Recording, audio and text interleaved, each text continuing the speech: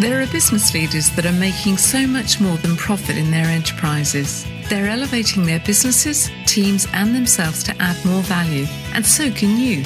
Welcome to the Business Elevation Show with host Chris Cooper. If you are looking for ways to elevate success while contributing to a better world, you'll want to listen for the next hour. Now here's your host, Chris Cooper. Hi, this is Chris Cooper, and wonderful to be back with you for yet another week of the Business Elevation Show. And today we're going to talk about how to get to the top and still have a life with my guest today, Heather Townsend. But before we talk to Heather, I want to say a thank you to my guests really over the last couple of weeks. Last week, I actually played a replay show. It was a favourite show of mine with Lisa McLeod on noble sales purpose. And the week before was a show I'd pre-recorded with Eamon O'Brien on podcasting. And the reason I did that was that I was in Kenya, in Africa last week. I was with an organisation called Leaders Quest. Some of you may remember that I interviewed Lindsay, the founder, Lindsay Levin, on the show a few months ago. And it was an incredible experience. Leaders Quest helped to develop, so they say, wise, compassionate and adept leaders. People are capable of leading in fast-changing, disruptive environments with competing priorities and interconnected challenges. And their quests in different locations around the world really help you understand and remind yourself of what really is important. Why we're here, sort of contribution that you want to make. For me, during the week, we visited lots of different organizations in Kenya, but ones that really stuck out for me was the Human Needs Project in Africa's largest slum, Kibera, which has possibly 1.2 million people living in it. Nobody really knows. I was asked for my takeout on that. My takeout as I left was, I'm never going to complain again. Whether I managed to do that or not, I don't know, but I've not complained since I got home, that's for sure. I also met some wonderful people. I stayed with the Maasai tribe and slept under the stars on a bed of leaves, enjoyed some very fresh goat for supper, and listened to hyenas and bush babies and stories from the Maasai tribe.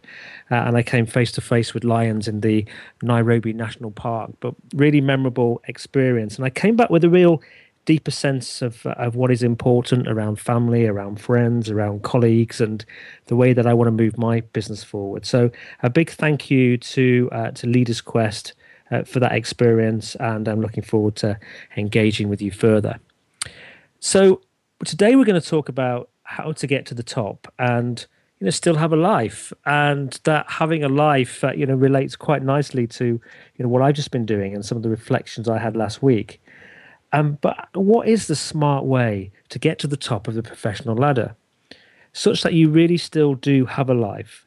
And my guest today is Heather Townsend. And Heather's an expert at how to get to the top of the professional services industry. As much as anything, she wrote a fantastic book about how to make partner and still have a life. And in reading that book, I realized that so much of that is transferable to not just professional services, but to whatever role and career that you have. Now, Heather is the award-winning and best-selling author of 4 books, including The Go-To Expert, The FT Guide to Business Networking. Her books have sold over 20,000 copies. They've been translated into 6 different foreign languages. And she's helped her clients add, in the last 12 months, over £1 million in fees to their client portfolios. So she's a really in-demand lady. So a wonderful pleasure today to welcome to you to Heather Townsend. Thank you, Chris. You're welcome. Nice talking to you, Heather. I often start with this because we have guests from all over the world on the show. Whereabouts are you speaking to us from? Where are you from? I'm in a little corner of England that most people won't know about, which is about an hour north of London in a place called Bedfordshire. And if you're asking is there any defining features about Bedfordshire, the answer is no. But I am very near. So some people might be interested that I'm quite near Bletchley Park, which is where in World War II, the code breakers were stationed. There was an amazing film about that recently, wasn't there? Yes, yeah, absolutely. I just don't. So what's the guy's name who was the code breaker? He committed suicide. He did, didn't he? I mean, I've forgotten his name now, but he was just Alan Turing. Yeah. Yeah. What an inspirational man. Incredible film. Yeah, if you've not seen that movie, do watch it, because it's very, very inspiring, and a guy who should go down in history as a real hero. So Heather, tell us about your childhood, and what inspired you to eventually write this book about how to make partner. Was there something in your child and have a life? Was there something in your childhood or early life that kind of led to this being a prolific author and consultant and the likes? The answer is no. It's like I gave up English at the age of 16. I wanted to be an engineer. The writing bit actually came when I was made redundant for the last time in 2008. And I actually was able to finally really choose what I wanted. And that was the point where the writing, the speaking, and all of that sort of stuff happened. But if you'd actually said, if you'd been with me on the day I got the call to say, by the way, there's no easy way to say this, which means that you can have a tough call. And you'd said to me that was 2008. So in 8 years' time, you would be a prolific author, world authority on this, that, and the other. I would have asked you, what on earth were you smoking? Insert a few, shall we say, stronger words within there. And can I have some, please? But actually, what really started to fascinate me was in 2004, I started to work for BDO, which in the UK is a top 6 accountancy practice. It's an international practice, so there'll probably be a BDO in most countries in the world. I think it's like 200 countries. And as a result of working in a partnership environment, which is highly competitive, I got absolutely fascinated about what it took to make partner. And you would expect for something like, accountancy, legal firms, consultancy firms, there are a lot of people in a partnership environment. You would have thought they would have been like the corporate environment, lots of literature to help you make that transition. And there isn't. There really wasn't. There's very little literature or practical help about how to make that final transition from senior fee earner to partner, or for people that aren't in a partnership environment to get from middle manager to executive level. And so that led me to co-author How to Make Partners Have a Life, which has just had its 2nd edition published. Now, in the process of decoding what it took for people to make partner, I realised, and other people helped me realise, that much of this was relevant to people outside of a partnership environment, i.e. what you need to do to get to the top of your chosen career or profession. It's very, very strange, isn't it, how in these organisations that highly competitive, actually, I think, in the way that people move through an organization. I can only really liken it to when I worked for Mars, the confectionery company, many years ago. It was a very competitive process. However, there didn't really seem to be a very clear route map in terms of how to do it. It was almost like part of the ability to move on was the ability to fathom out the game. Yeah. And there's often a gender problem. So women are far more likely to sit there and want their results to speak for themselves. They want their games, they want the results to speak for themselves. Whereas men are far more likely to intrinsically understand the rules of the game. They are far more likely to very subtly always be self-promoting themselves. It's the little things where you might be talking with a senior person. You go, well, when I just build X amount of whatever with this client, this query came up. What's your thoughts on that? Do you notice how subtle it was? So it's interesting. Those people that sit there and expect their own results to speak for themselves are normally the ones that wonder why they're not getting noticed and promoted. And potentially get frustrated. Yeah, absolutely. And there's more than just, it's more than just about, are you getting the results? That there's something intrinsic that, and a lot of what I'm going to say is actually completely common sense, but until you kind of look from the outside on the inside, you don't get it. So one of the things that I often see people struggling with is to try and fit in. And if you're trying to fit in, then that's not the right organization for you, because you need to have an organization that that you have your values are reasonably well aligned to not just the overall corporate values, but also the microcosm of which you operate. Because one of the realities of working within the professions is that you get little microcultures in different offices and different teams, and it's the same everywhere. It's not just the overall stated values of the organization that you've got to have a reasonable alignment with, but also your boss, also the people around you. Because what people don't realize is the person you report into has so much of an influence on how you feel about the organization and what you do. I think being a boss as well, I think what bosses sometimes don't necessarily realize that the impact they have on the people who work for them. Yeah.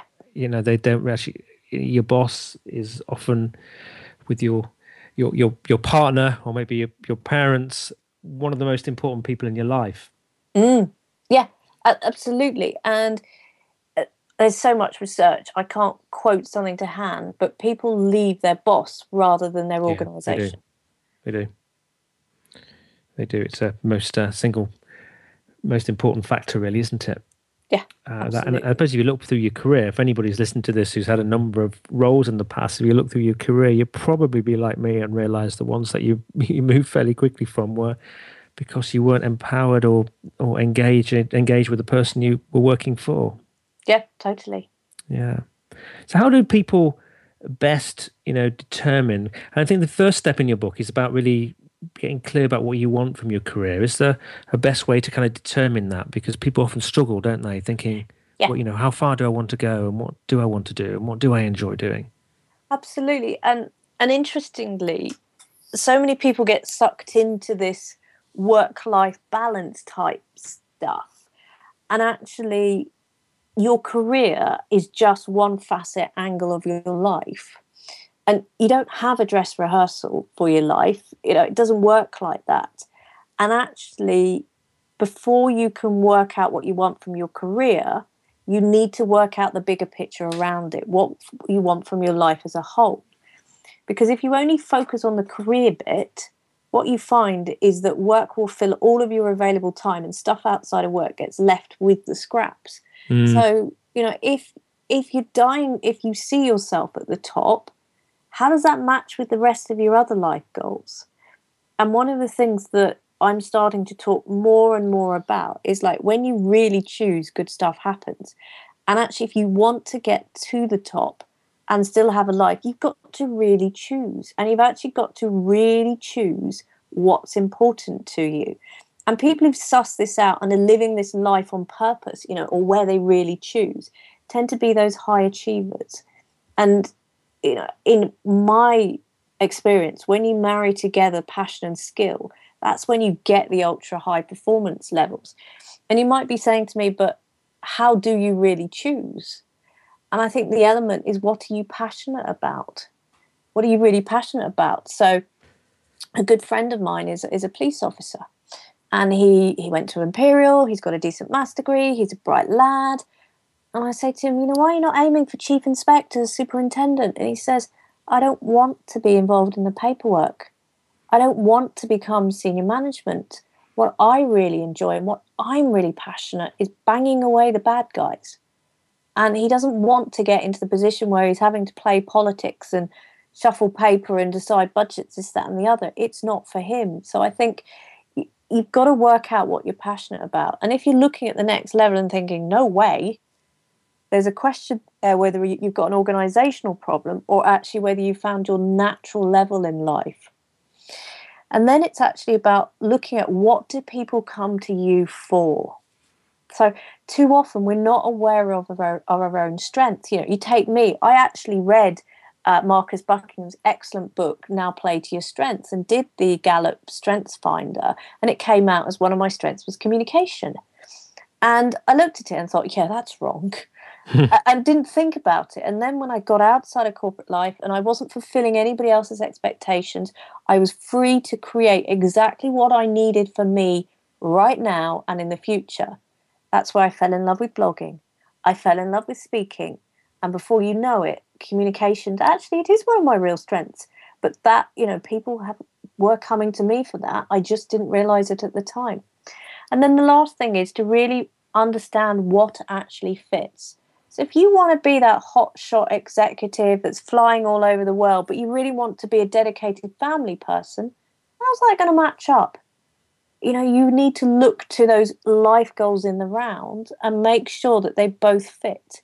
And if they're not fitting, you have to then really choose. What is it that you really want? What is it that's so important to you that you'll sacrifice it above all others? Because actually, that's, I think, why so many people get frustrated on the way to the top, because they don't really choose. They go in there with, I've got to get there, rather than thinking about, actually, what do I really want? What plays to my strengths? What am I really good at? And because too often we're promoted to that position of incompetence. Yeah. I suppose we can be led by other people, can't we? Yep. That people are led by, their parents wanting them to be doctors, lawyers, yep. or whatever, and then you get into an organization. I found myself at one stage in my career as logistics, quality, and forecasting director for 5,500 pubs and restaurants, and my background before had been sales and marketing and training and HR and some procurement. But how I found myself in a job of that detail was quite incredible. And actually wasn't the most engaging role for me personally. No, and the thing is, all too often at the age of 18, the influences on our lives are the ones that's really making the choice. And very often that's not you as an individual. So I think about myself personally, and, my parents didn't tell me to do this, don't get me wrong, but the implied stuff was that because I was good at maths and I would become the fourth generation of engineers in the family, that would be good for me to do. And I was up for it, absolutely. But with the benefit of hindsight, I would have been far better doing a psychology degree. Yeah. Absolutely far better. I would have been far better doing something like economics, PPE, something that actually set me up a little bit better for what I do now. And you see that, and you referenced that earlier in the conversation, that all too often society, our culture, our parents are half choosing our career for us, because of course we want to please them. We want to do the right thing by them. And then what I find particularly in the professions is people get to sort of 30, 35 and think, how did I get here? This isn't what makes me happy. Exactly. Hey, well, on that note, we're going to go to commercial break now. And after the break, we're going to look at some of the key things we really do need to understand once we're clear on what we actually want to do and where we're heading. So we'll be back with you again in just a couple of minutes. Do join us.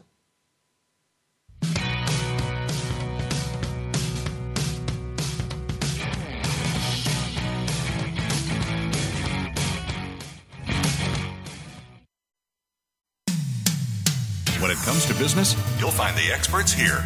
Voice America Business Network. Would you like to work personally with the host of this show to help realize your potential? Chris Cooper supports business leaders and high potential individuals to achieve greater success in their businesses and careers. Support includes the opportunity to join a high return group mentoring and mastermind program called the Achiever Program. One-to-one mentoring and coaching, facilitated leader development workshops and speeches. Email info@bemoreachievemore.com to arrange a free, no-obligation consultation to see how Chris and his team can help you. We hear it and read about it every day in the news. America is heading over a fiscal cliff. Home prices are still receding and unemployment growing. How can you preserve and increase your wealth in this kind of economy? Tune in to Turning Hard Times into Good Times with host Jay Taylor. Jay will explain the decline of our monetary system and the economy, and will give you winning investment ideas and the tools to protect and increase your wealth. Turning Hard Times into Good Times with Jay Taylor can be heard Tuesdays at 3 p.m. Eastern Time, 12 noon Pacific Time on the Voice America Business Channel. If you hear a dog barking or an angel singing, then you know that you are listening to Waking Up in America. Heard every Wednesday at 3 Pacific Time, Valerie Kirkard and all of her friends will bring you powerful and humorous discussions that raise thoughts and give you insight on how to live your life to its fullest potential. Adventure is always a must on Waking Up in America with Valerie Kirkard every Wednesday at 3 Pacific. When it comes to business, you'll find the experts here. Voice America Business Network.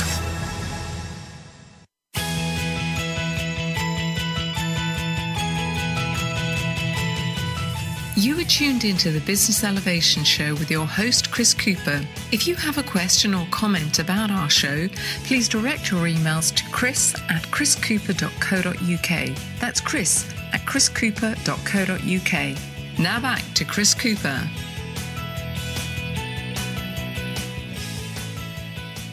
Hi, this is Chris Cooper. I'm talking with Heather Townsend about how to get to the top and still have a life.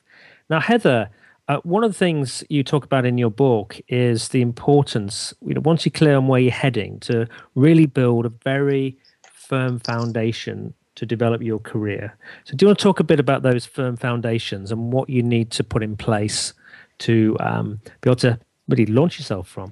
Yeah, absolutely. So the first thing is you've actually got to commit to your career. How many of us start going into work on autopilot? How many of us, the only time you think about your future is just before your annual appraisal, and then once you and your manager have done the annual dance around what you want to do, you both put it back in the drawer and think, thankfully, that's over for another year. If you're going to want to get to the top, you've got to treat your career as if it's a client of yours, as if it's just as important as the work you're doing. Otherwise, you'll just end up on that constant treadmill of doing the same old thing by the same old thing. And so having a live career plan that you look at every fortnight, that from that career plan, you've got little tasks or things that you will put in every week just to move your career development on a bit. Now, that could be as simple as going out to a event run by your professional body. It doesn't need to be and I'm going to interview for a job. It just needs to be something little that's going to move you on a little bit. And the other thing that I'm struck, I get quite a few individuals that are really determined to make it to partner. And they're so determined that they put their hands in their own pocket and they hire me privately. And you know what about these individuals? They're successful. And they become even more successful when they put their hand in their pocket, because it's really they are committing themselves to what they want to do. It's really for them. So how much of your take-home pay do you put towards your own personal development? I remember being trapped in corporate life, wanting to get some development to move my career forward, and my firm would never pay for it at the time. Whereas I now wish that I'd just gone, you know what? I'm taking it. If I need to take holiday to do it, that's what I'll do. But it will help me going forward. So really making sure that your career development is something that's live and it's planned and it's focused. The second thing is to actually play to your strengths. How often in corporate life are we asked to play to our weaknesses?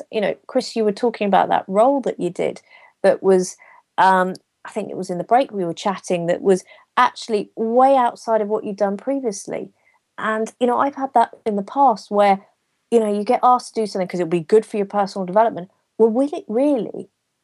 And you've got to ask yourself and really choose, and it's one of the things I've learned with my clients, particularly the senior ones, that when they play to their strengths and build a team around them to support them with their weaknesses, they become very successful. So we've all got weaknesses.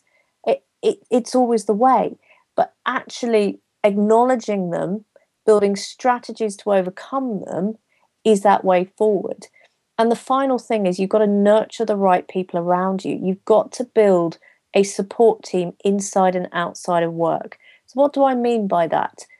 An internal firm mentor that can really tell you how the firm operates and who are the movers and groovers and who you need to have on side and advocating for you in your career.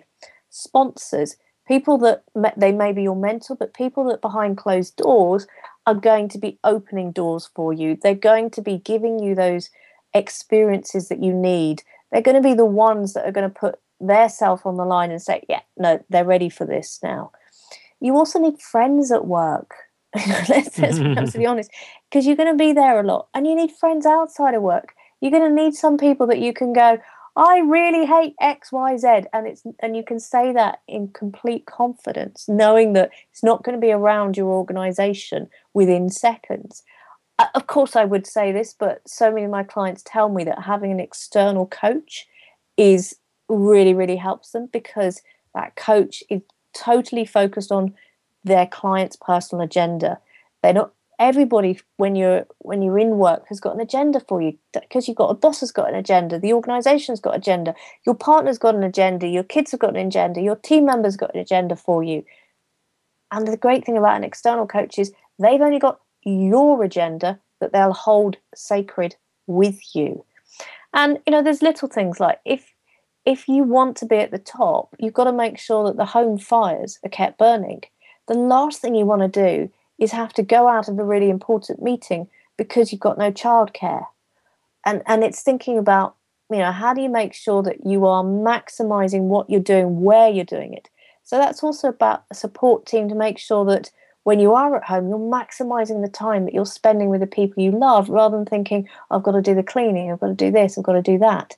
And that's what your support team's about. It's to support you to be the best that you can be wherever you are. I guess that, within that ability to, to be able to focus on the things that are important, so that you are actually you're not one of those who's coming in at 7 a.m. or 6 a.m. and staying till 8 at night, to enable you to have that life outside of work. It's a balance, isn't it? It's always a balance. And some people might be thinking, but I see the guys at the top in my organisation and they're married to the organisation. And one of the sad facts is very often when people who have been married to the organisation retire, they often die very quickly. They do. The stress catches up with them, and the professions are probably the hardest place to build a career, because it really is a sort of, the firms chew you up and spit you out if you're not up for it. And actually, it's a high stress environment. And if you're going to get to the top, you need that resilience. You need to have ways of making sure that you are building coping mechanisms to cope with that peak pressure, so it doesn't get to your blood pressure and this and that and the other. Yeah, it can be, yes, as you say, it can make the difference between life and death, really. It's very, very important. And one of the things you mentioned in your book that I took note of was to really understand how your firm makes money. And I thought that was very wise, actually. And you really got me thinking about, I wish I'd really thought about that question when I was in some of my earlier roles. Yeah, and I think it's really important that you understand the fundamental business model of the organisation you're in. What was it set up to do? And what are the key processes that allows it to do that? And then what are the key levers that people can pull in order to achieve those goals? And when you understand that, you then get a real insight to why the organisation culture does what it does, why people do what it does. It enables you. So a classic example is any role that is fundamental to the operation of the company. So if it's professional services, it's the fee earners that sell their time for money. If it's, say, a big organisation like your old employer Mars, it's going to be about the ability to market and sell, make, market, sell the products. And when you understand that, it suddenly becomes a lot clearer, because if you are essential to the operation, you'll find that you will have a lot more sweeties in life. Your career is going to be developed a lot more. There's going to be a lot more opportunities to move left, right, centre, up, down. Whereas if you're actually a non-core process, so you don't directly help the operation make money, such as HR, such as finance, there's a lot less roles there. There's a lot less opportunity to move about. And so knowing how your firm makes money gives you the insight to also work out, how do I make sure that I'm taking the initiative, that I'm doing the right things, so I'm going to get notice of somebody that really gets it.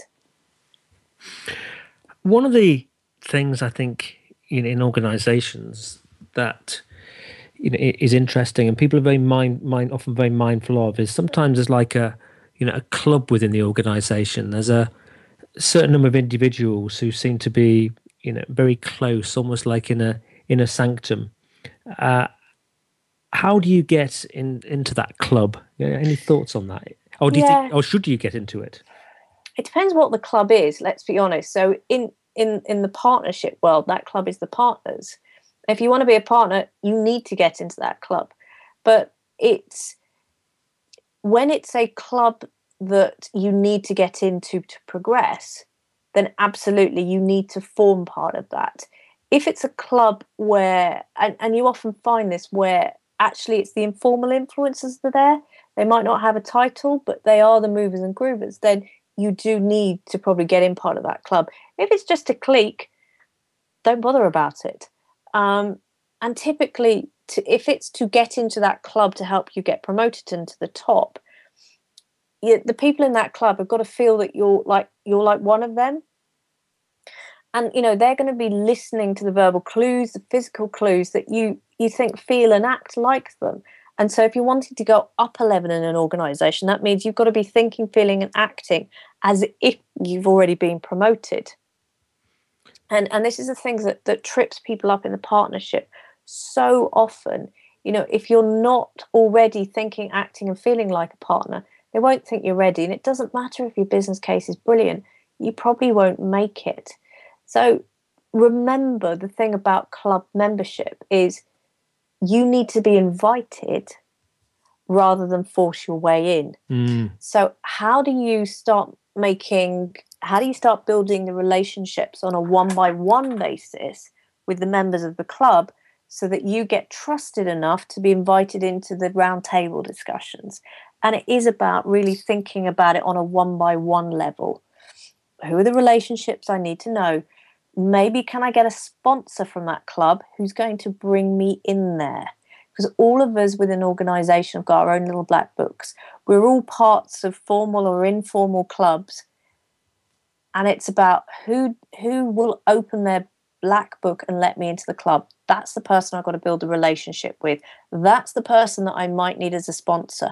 That's the person that maybe could be a good mentor to me. So you need to take quite a strategic approach. Yes.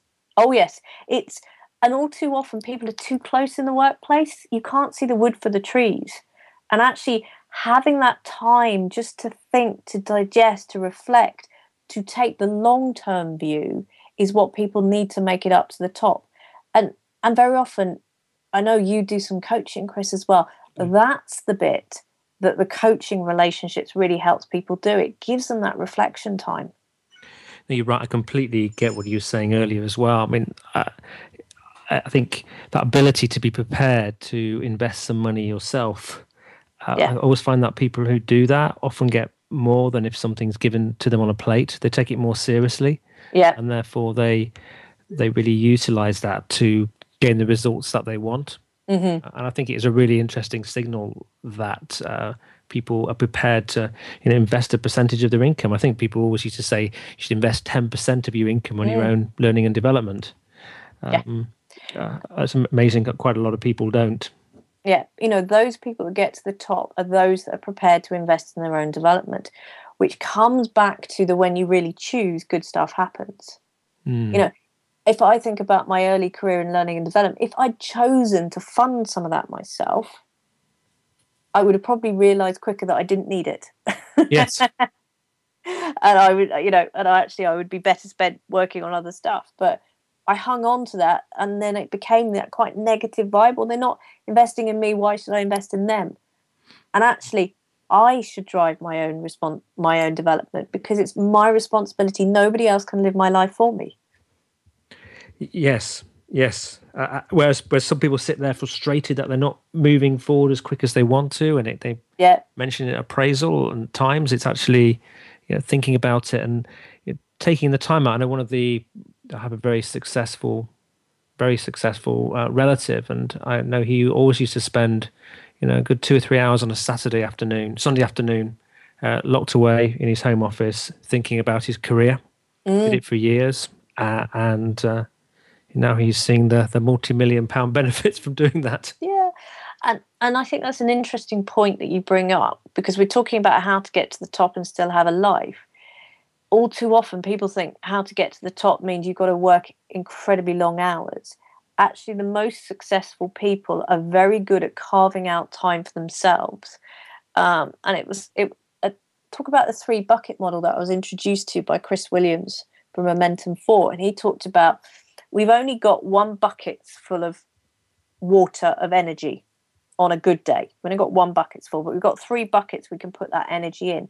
One of it is career, one of it is self, and one of it is others, i.e. relationships. And all too often, as we're going to the top, we overinvest in career, we overinvest in relationships, and we leave the self bucket dry. And if you leave that self bucket dry, that's where you find your resilience is basically leaking out of your empty bucket. Yes. You need that time to recharge. You need that time to feed your soul. And and you see it a lot with high flying professional women who are torn with family and this, that, and the other, and they leave no time for themselves. And it's so important to do as your very successful relative do, and actually go, no, this is my time. This is my time to just be. I completely concur with that. And I think one of the saddest things a client once said to me was, he said, during my career, I put so much time into my work and really neglected my kids. And, I didn't have time for them. And now they're older and I want to be with them. They haven't got time for me. Yeah. Yeah. So you're right. He wasn't putting the time into the relationships either. I suppose that's also why relationships break down, isn't it? So frequently with busy, career-orientated people, it's you've got to manage all of those 3 things, and that's the smart thing, isn't it? Yeah, you got to manage them in harmony, really. And the interesting thing was, when I was in corporate life, we could always tell who had a problem home life, because they would be the ones always at the end of the day still there for hours and hours, and often the first one in the office. And the thing is, if you don't have, one of those ingredients to get to the top is to have that stable home life. I remember a client of mine that had an argument with her husband. I was giving her a coaching session, and she was practicing in tears the whole way through. It was like, that's not helping. And I remember having one of the very few heated discussions with my husband. We do it about once every 5 years. We have a bit of a heated discussion. And I was a mess until we'd sorted it out, a real mess. And you can't be your best at work if you've got all of that negativity going on at home.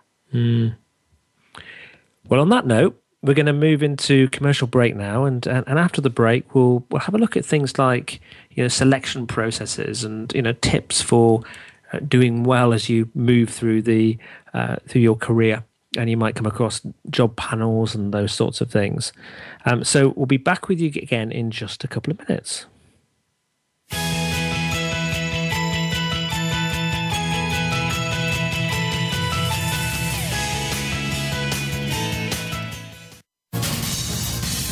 Voice America Business Network, the bottom line in business.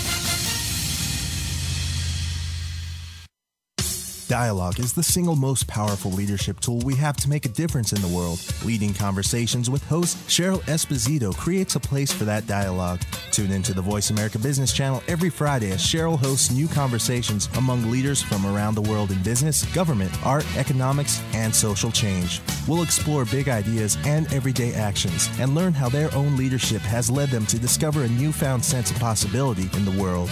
Leading Conversations with Cheryl Esposito, bringing big thinkers together in conversations that make a difference, right here on the Voice America Business Channel every Friday morning at 10 a.m. Pacific Standard Time. Would you like to work personally with the host of this show to help realize your potential? Chris Cooper supports business leaders and high potential individuals to achieve greater success in their businesses and careers.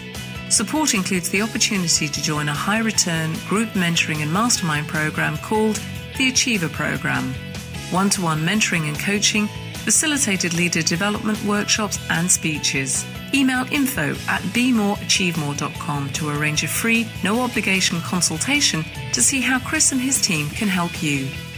The business community's first choice in Internet Talk Radio. Voice America Business Network.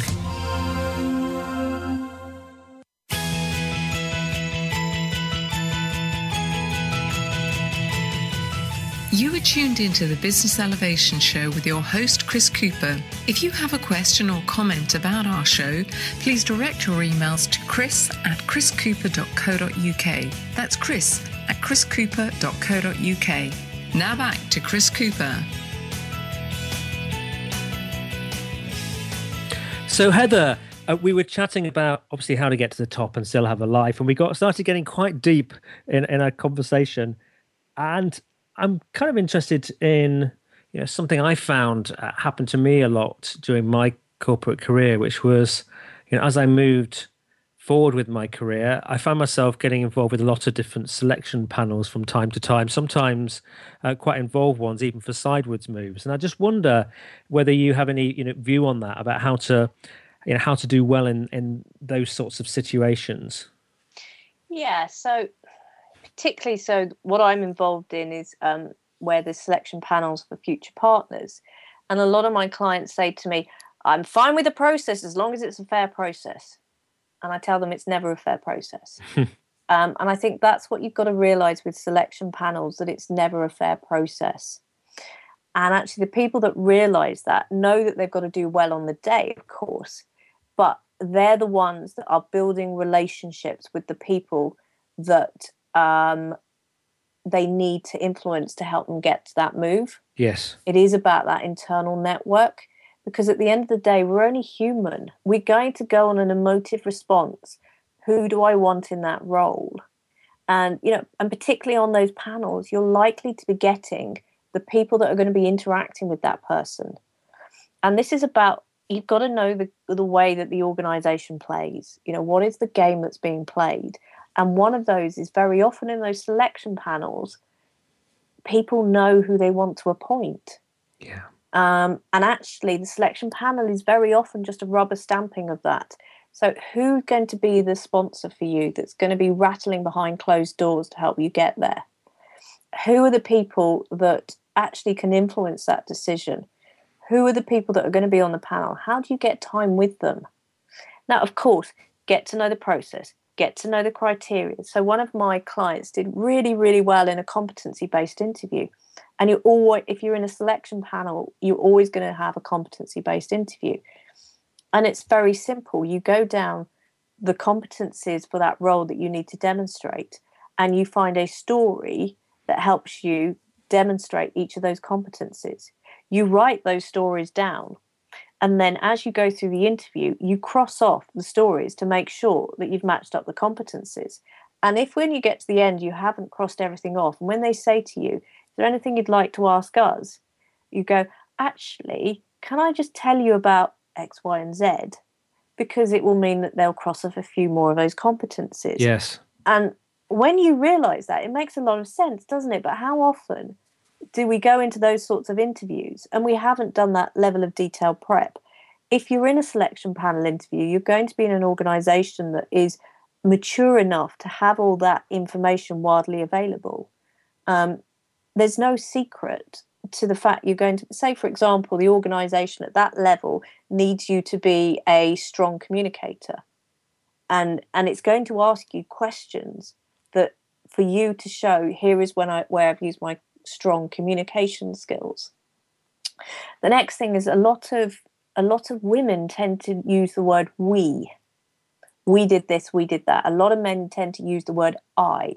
So when you're in that selection panel, you need to be very clear about what was my involvement, what was the bit that I did, rather than going, we did that, because you're needing to demonstrate this is the value I bring to the organisation.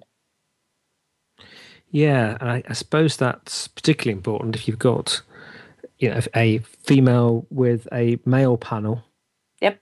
If you had a male with a female panel, is it most likely that they would be looking out for we, or does it depend upon how masculine the females are? you know what? My gut reaction is most people aren't listening to that level of detail. Okay. But what they do is that there'll be something that jars. Mm. They won't be able to put their finger on it, And I've spoken with people who've said that person's not right for partnership, but I can't put my finger on it. And typically, it's down to the language that's used and the words that's used that forms a subconscious impression on the person. Sure. So they can't identify, but it's things like. And this is where having your organizational nous really, really helps. If you're going to be in front of a panel, that values collaboration, you want to up the amount of we, but being very clear about what you did in that process. Right. If you're in a little bit more of a dog-eat-dog culture, it's all about I and how you brought people together around you to help you do this. Do you see the subtleties? Certainly do, yeah. Makes sense. And really, you've got to think about all of those sorts of things. You need to be you need to be turning up really well prepared, don't you? Having really thought it through. Yeah, if you think that just because I'm the best person for the job means I'm going to get it, you've already failed the first hurdle. I'm talking about people going up for those very, very senior roles. It comes back to what lobbying are you doing before you get in the room, so it's almost a done deal for when you get in the room. Yeah. And do you think, we talked earlier about you should be clear in terms of what you like doing, where you're most in your natural flow and your strengths and competences. Sometimes we can find ourselves with the opportunity to potentially go for very senior jobs because actually we have got that support from lots of people. However, we might not necessarily be as well suited to it as we might think. How do you recommend people just understand that? And what's your view when people hit that crossroads? Should they decline to move that forward, or particularly if they're concerned about maybe being marked down because they've not promotion, because they've not taken the mantle? And it's a really interesting one. So you've got the scenario where when I left Tesco's, knew that I wanted to be an external consultant. And so I got a job to be an external consultant with a small training company. And within 2 months, they said, we'd like you to resign so we don't have to sack you. And I think there's an element about when you've made a wrong decision like that, the quicker you put your hands up and go, this isn't working, the easier it is that it doesn't damage your career. And I found in my experience, and I found in other people's experiences, the quicker you go that this isn't working, the more respect people will have for you to kind of go, stop. It also depends on the culture of the organization. So you in the world that I come of, the professions, you get a lot of up or out, i.e. you've got to keep moving your career up or you're out. Yes. And so it comes back to, if you're going to make it to the top, you've got to be very in tune with the organization's culture and politics. Because if you are in that organization that doesn't like people going sideways, that doesn't like career managers, then it's only a matter of time before you're swept up and you fail and you go, or you're swept out because you're not swept up. And just realize that that's the nature of the beast of what you're doing. So let's assume you've landed this dream job, and it's something you've always wanted, but it is potentially more significant in size and scale, and your colleagues are working extremely hard. How do you really flourish in that and still have a life when you've got to that? So the first 90 days in your role is going to set the working pattern of your working life in that role, and potentially your whole career with that company. And actually it's quite important in those first 90 days to sort of set your stall out of, this is how I work type thing, and to influence the right people around you, that they realize that you're still, as long as you're achieving, doesn't matter about presenteeism. Now, a lot of people make the mistake of when they go to this new job that they think the new job starts on day one. The new job starts the day you accept the role. And that might be a little bit counterintuitive, but a lot of problems come because there's a mismatch of expectations between what you're expecting and what the organization and your boss is expecting from you. So actually, in the run-up to the first day, because if you're senior, you've often got a long notice period, you've got gardening leave, that's your time to get to really know the people that are going to be around you, what's expected of you, to put in place the plans for your first 90 days, so that when you do start on day one, you know what you're doing and you're starting to fly, rather than starting on day one and trying to figure out everything. Makes a lot of sense. And of course, there'll be people who would be very interested in meeting you before you actually start. Yeah, it's the more of a network you've got, the easier it will be. And very often, what holds us back is our own confidence. If you're good at what you do, it doesn't matter if you've gone from a 10 million to a 10 billion organization. The same skills are needed. We often get our heads muddled up with, oh, I couldn't do that. It's much bigger. It's only little me.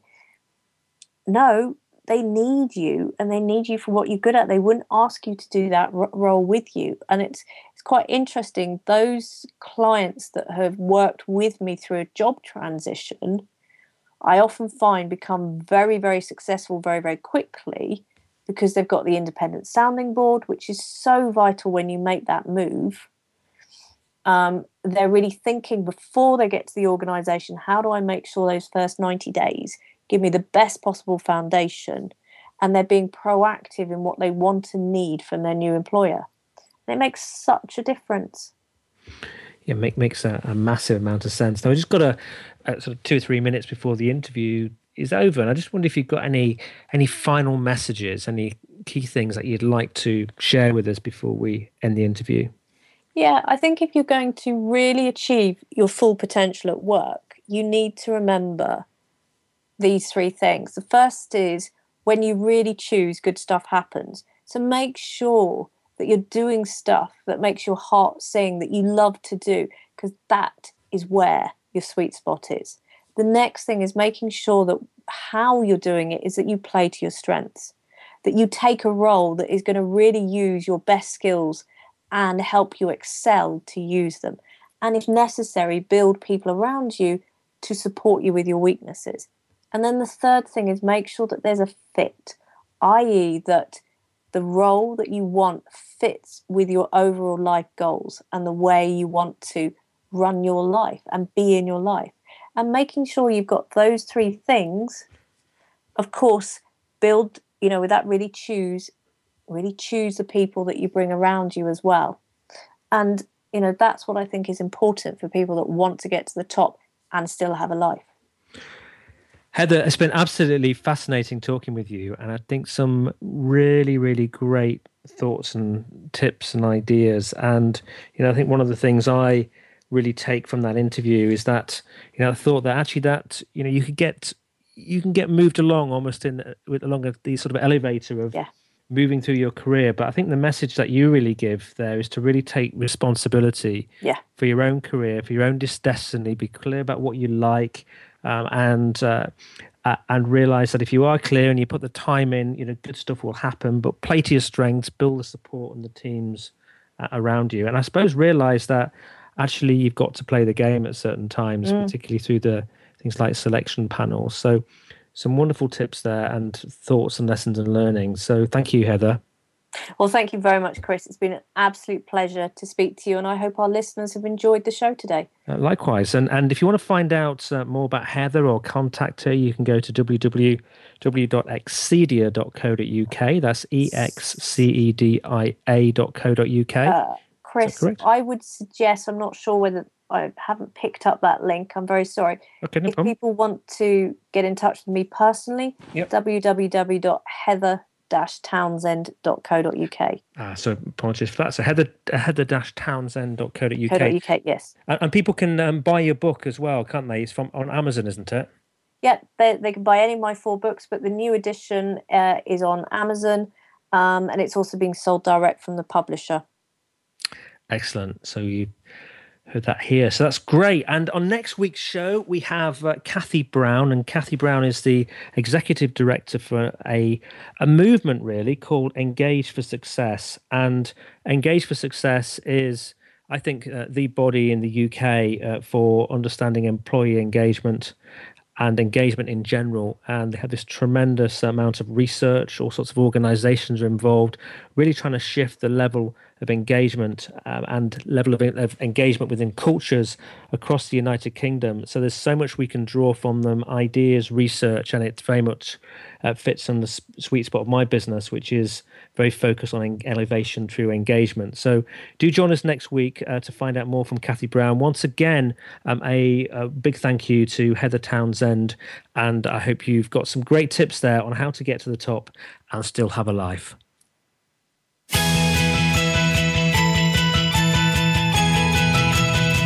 We thank you for listening to the Business Elevation Show. Please join your host, Chris Cooper, again next Friday at 8 a.m. US Pacific Time on the Voice America Business Channel.